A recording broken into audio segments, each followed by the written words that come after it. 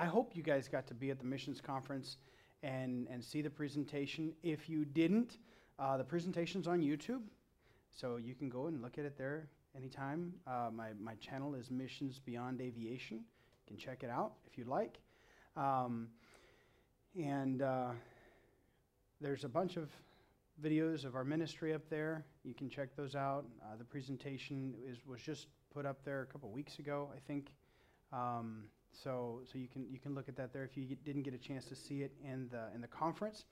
But what I want you guys to take away from this is that I do not feel like I'm suffering serving the Lord. Are there times that we suffer? Yeah, absolutely. One of the times that I felt like I was suffering, so when I hike, I have my camera and I have a gimbal, and so I take a bunch of footage and stuff, and sometimes I just ramble and I talk to Beth, because I know she's going to watch all of the footage that I record, and so I'll just say stuff to her, and she's not there, obviously. She's at the house with the kids, and sometimes I'll say things to her, sometimes I'll say things just to make her laugh later when she one of those times, I'm walking and I can't catch my breath. We left where we live at sea level. I don't know if you knew this or not, but when you go up in elevation, the molecules of oxygen are further apart. So when you breathe in the same amount of volume of air you normally breathe in, there's less oxygen per cubic inch or cubic centimeter, however you want to divide it, in your lungs. So you get tired a lot quicker. That's what that means. You go up in elevation, you get tired a lot quicker. So we start our hike at 4,000 plus feet elevation. And then we go from there up to 6,400 feet. So when you start at 4,000, you're already at a disadvantage. And so this is the trip where I started with a 56-pound pack.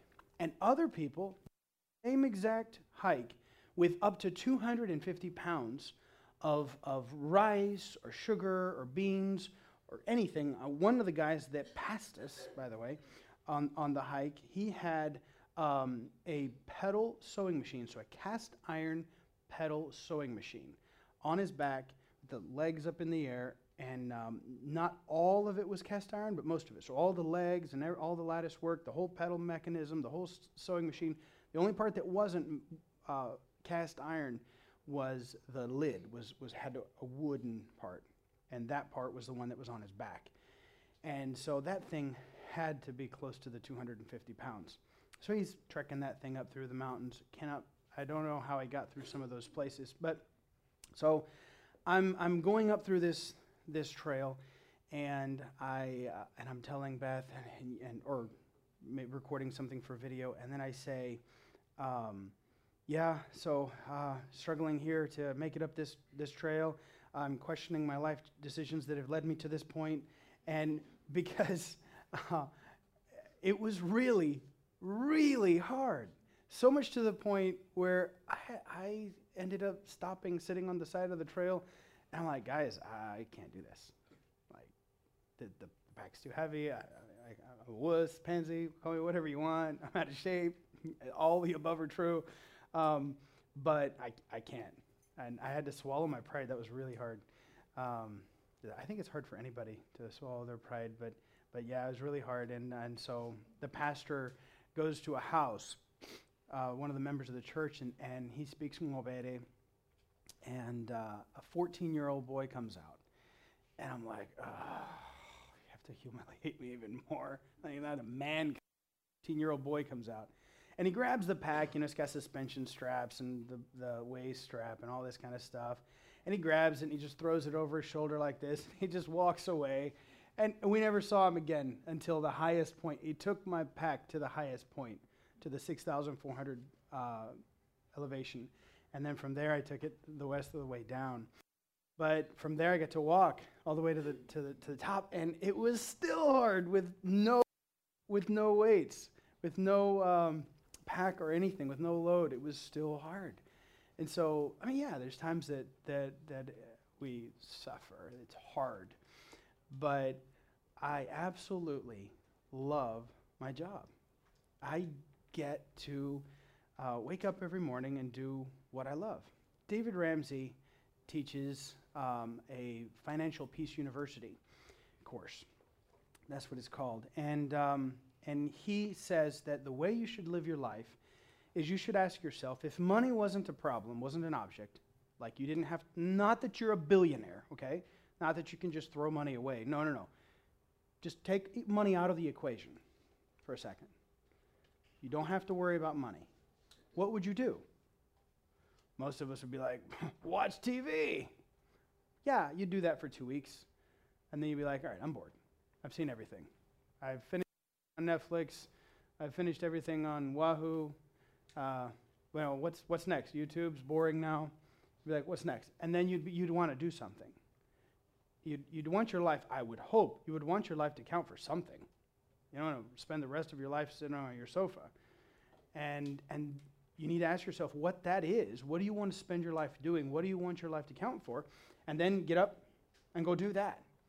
And then money will take care of itself. That's what Dave Ramsey says.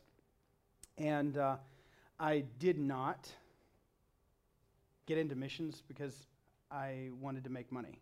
That was it's the wrong profession for wanting to make money. But I tell you what, I mean, we do have to raise money. We do have to worry about where the funds come from and all that kind of stuff. But they're God's projects. And like right now, we need to build a runway. We need to build a hangar. And our airplane is here in Weslaco, and we can't take it down there until that gets done. And I could be all worried about, where that money's going to come from, and let me call this pastor and see if he'll give me some, and I could fret every day, and I'm like, I got to, but I shouldn't, because it's not my airplane. It's God's. It's not my runway. It's God's. And hey, if he wants his airplane to be used in Panama, he's going to make it happen. You know what I'm saying? So even in our profession, you have to just be, you know what? God's going to take care of the money. I need to do what he called me to do. Now, I can't stay home just scratching my belly button hoping for God to drop money out of the sky. No, I need to get up and get busy and do stuff. But I want you guys to know that serving God is not, well, okay, Lord, if you want me to suffer for the rest of my life, I'll serve you. No. God's will is fun. Working for God is rewarding. It's satisfying. I am not suffering. I live 5 miles from the beach, and I live in such a unique place with really neat people and cultures, and we have the best pizza ever that I've ever tried. There at the little pizza place, there's a real Italian guy from Italy that makes it there, and the Italian ice cream, the guy's from Italy as well, and it is the absolute best. And I mean, we're not suffering. Now, there's not a ton of variety, but what's there is fantastic. And God didn't have to put those things there for us, but he did, and it's really great. And I really think that God allowed those things to be there so that we could have that little nicety. God gives us what we need, and sometimes what we want, too.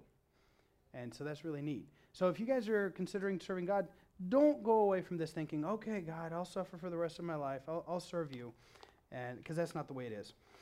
Before I get into a message, I want to make sure everybody's on the same page. Behold what manner of love the Father hath bestowed upon us. That is not in Psalms. That is in 1 John 3:1. Okay? Just in case, 1 John 3:1. All right? Just wanted to make sure we all on the same page, reading out of the same Bible. Okay? 1 John 3:1. So, what I want to preach to you guys, when do we end? I'm just talking. It's 8:05. 8:15? Oh, my word. Wow. I got to talk fast. 8:20? 8:21. Sweet. All right. This is my pilot's license. I want to teach you guys a couple things about our spiritual life by teaching you some things about pilot's license.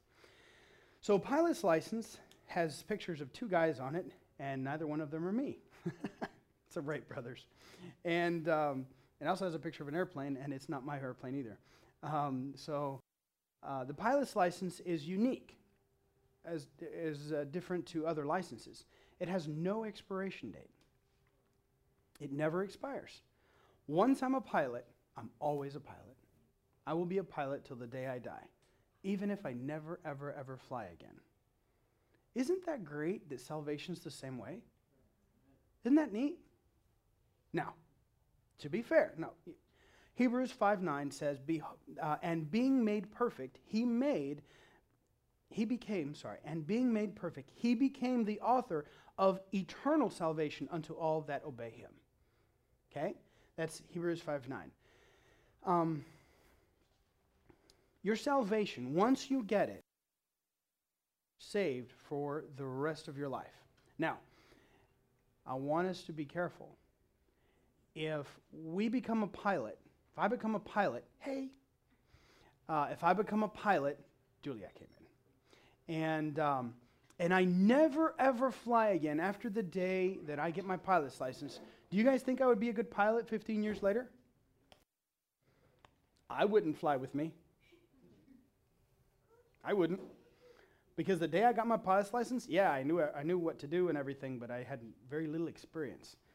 And I barely knew enough to get my pilot's license, and I had very little real world experience. Now, from that point, I needed to continue working and continue getting better. And when I talked to air traffic control, I needed to tell them, hey, low time pilot, so speak slowly for me and help me out and teach me a little bit.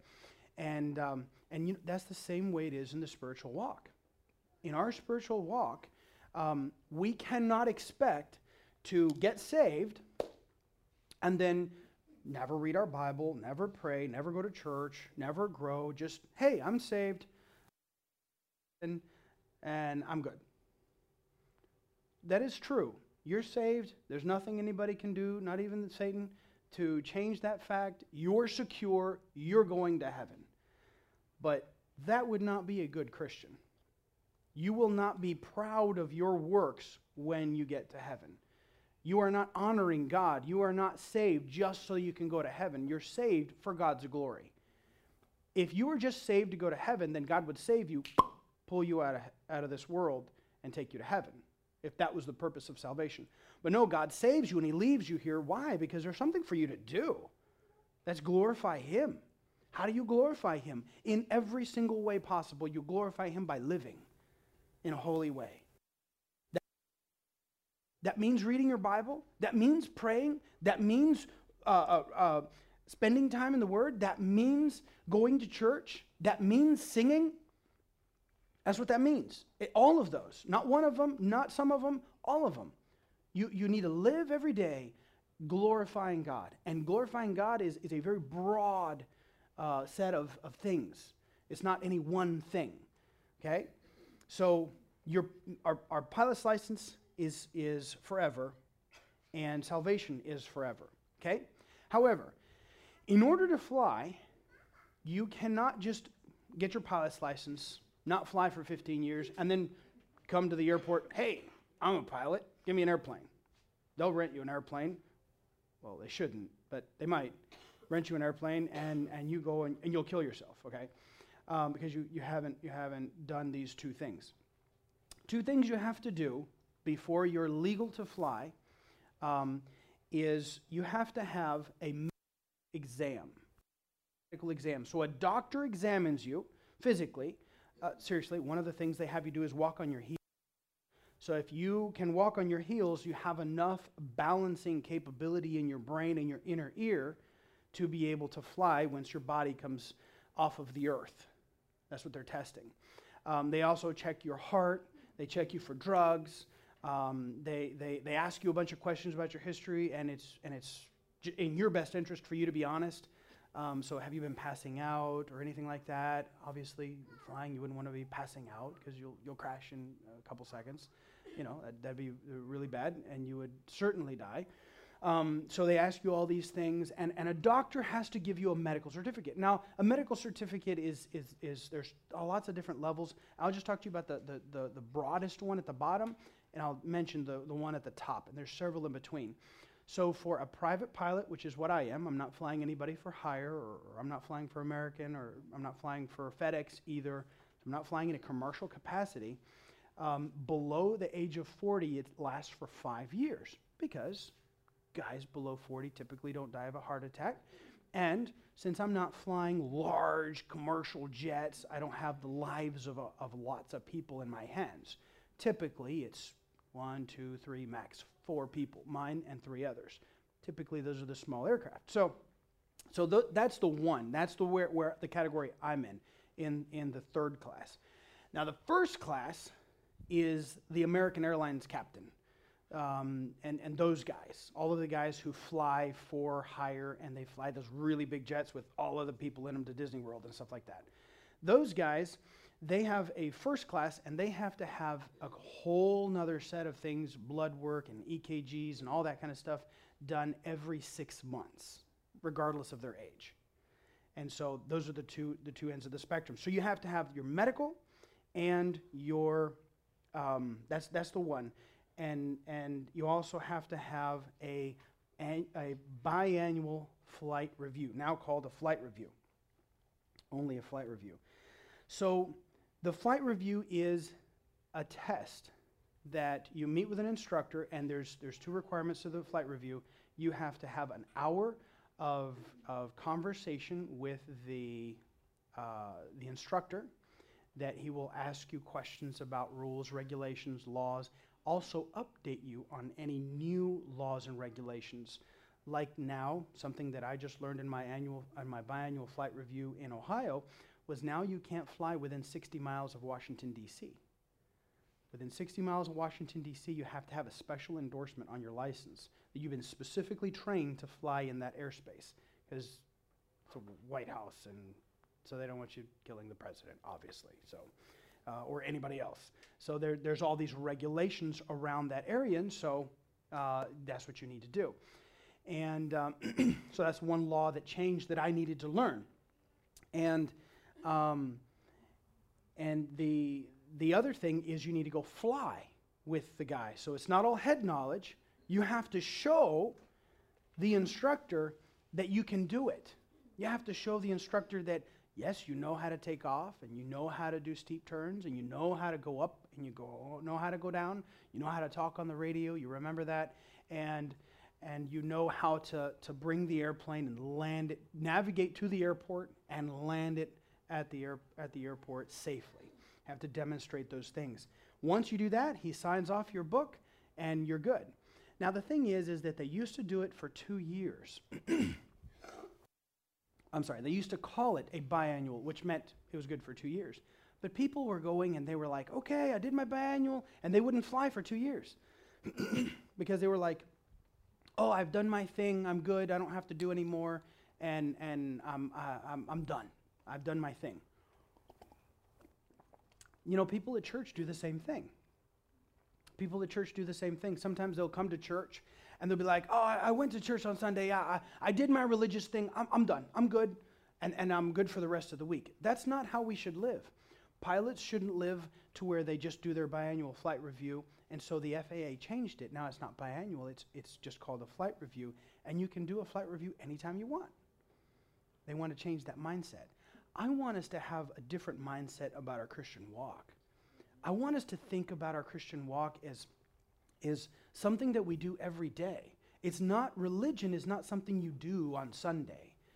Okay? Christianity is who you are.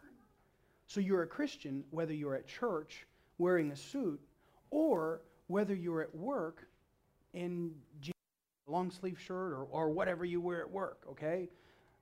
You're a Christian all the time. Whether you're at school playing sports, you need to act like a Christian. Whether you're taking a test, you need to not cheat because Christians don't cheat. Because it's a sin, right? Not because you might get caught or it might affect your grade. Hey, stop elbowing each other, okay? Somebody's cheating. I know somebody's cheating. So you need to not cheat at school because that's the right thing to do. It's a sin to cheat, so don't do it. You see what I'm saying? You do those things because we're Christians. We need to live as Christians do. Hebrews chapter 2 verse 3 says, how shall we escape if we neglect so great salvation, which at the first began to be spoken by the Lord, and was confirmed to us by them that heard them. That first part says, how shall we escape if we neglect such great salvation? Guys, how in the world can we put a price on salvation, right? Wow, eternal life. I mean, the richest person in the world can't buy a single more day of life on this earth. Now imagine being able to purchase eternal life in heaven. Priceless. Absolutely priceless. Not all the riches in all the universe could possibly pay for one of us to do that. Yet we all get that. So we've been given this eternal life, this eternal salvation, and yet we live our lives like it's no great big deal. And it is. It's a stinking honking big deal. We should live that way. We are joint heirs with Jesus Christ. Mind blown. It needs to blow our minds. It needs to impress us. We need to live like that. Not just like, hey, I'm going to do my religious thing. I'm going to punch my card in, and I'm going to do what needs to be done, what is expected of me, but do it every day. For example, Joshua 1:8. Somebody know that by heart?